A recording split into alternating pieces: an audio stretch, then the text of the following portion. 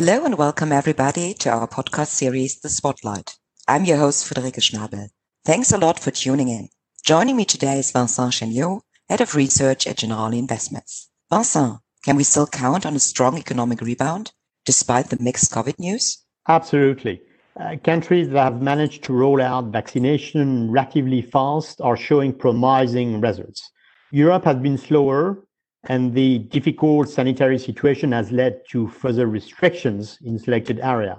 However, even here, social interaction will progressively normalize in spring, supporting a strong cyclical upswing. We have revised our global growth forecast up for this year to 5.6%, especially in the US and China to 6.8 and 8.2%.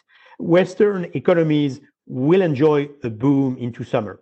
At the same time, we'll be seeing a spike in both EU and US inflation. That spike will be mostly technical and temporary, but there are question marks about US inflation in the medium term. With the new fiscal stimulus coming up, the US output gap will close faster, with full employment a possibility by 2023. Money supply M2 is running at plus 25% year on year. This does not guarantee high consumer prices, but at the very least, inflation uncertainty has increased significantly. We saw a significant rise in bond yields in February. Is this likely to continue? Can central banks stop the rot? 10-year Treasury yields are up almost 100 basis points from the lows of summer 2020. More than half of that move has happened over the past 2 months. The rise has been smaller in Europe, but steadier boon yields are still up about 40 basis points this year. The rotation towards cyclical assets has started to hurt safe havens indeed.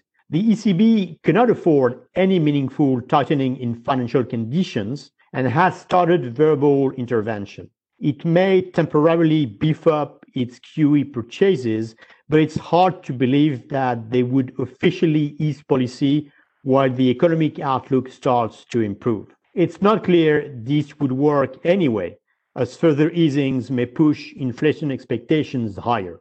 Our view is that the rise in bond yields will be limited to, say, 150, 175 for 10-year treasuries over the next 3-6 months, but risks are rising. Technically, negative convexity hedging may cause some overshooting. And global investors are so used to the secular decline in bond yields that they're not prepared. Broader hedging could hurt. At what point do higher yields become a threat to risk assets? There's no magic level where bond yields become dangerous for global markets. 2 observations. First, about 2/3 of the near 100 basis point rise in 10-year US yields has come from inflation break-evens.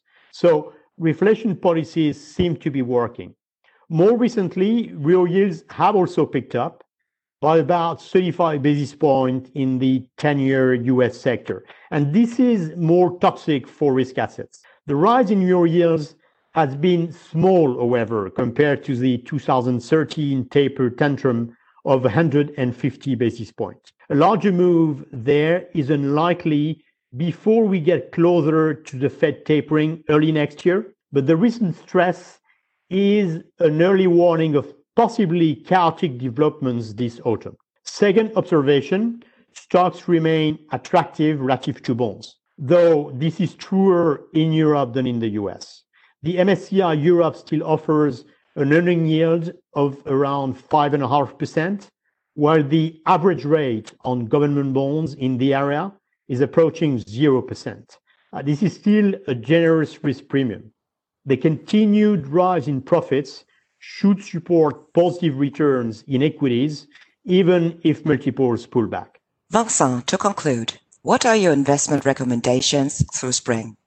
If the rise in yield remains orderly, as we expect in the near term, this will constrain but not derail the overall friendly risk environment. For now, we retain a pro-risk bias, if only because govies are least attractive. While we acknowledge pro-risk positioning among investors and frothy valuations, it's too early to lean against the consensus, as booming economic conditions will dominate into summer. Cyclical stocks have already sharply outperformed defensives, but we still see room for extension. More importantly, value stocks should continue to recover relative to growth style. Likewise, we also see room for EM currencies to catch up.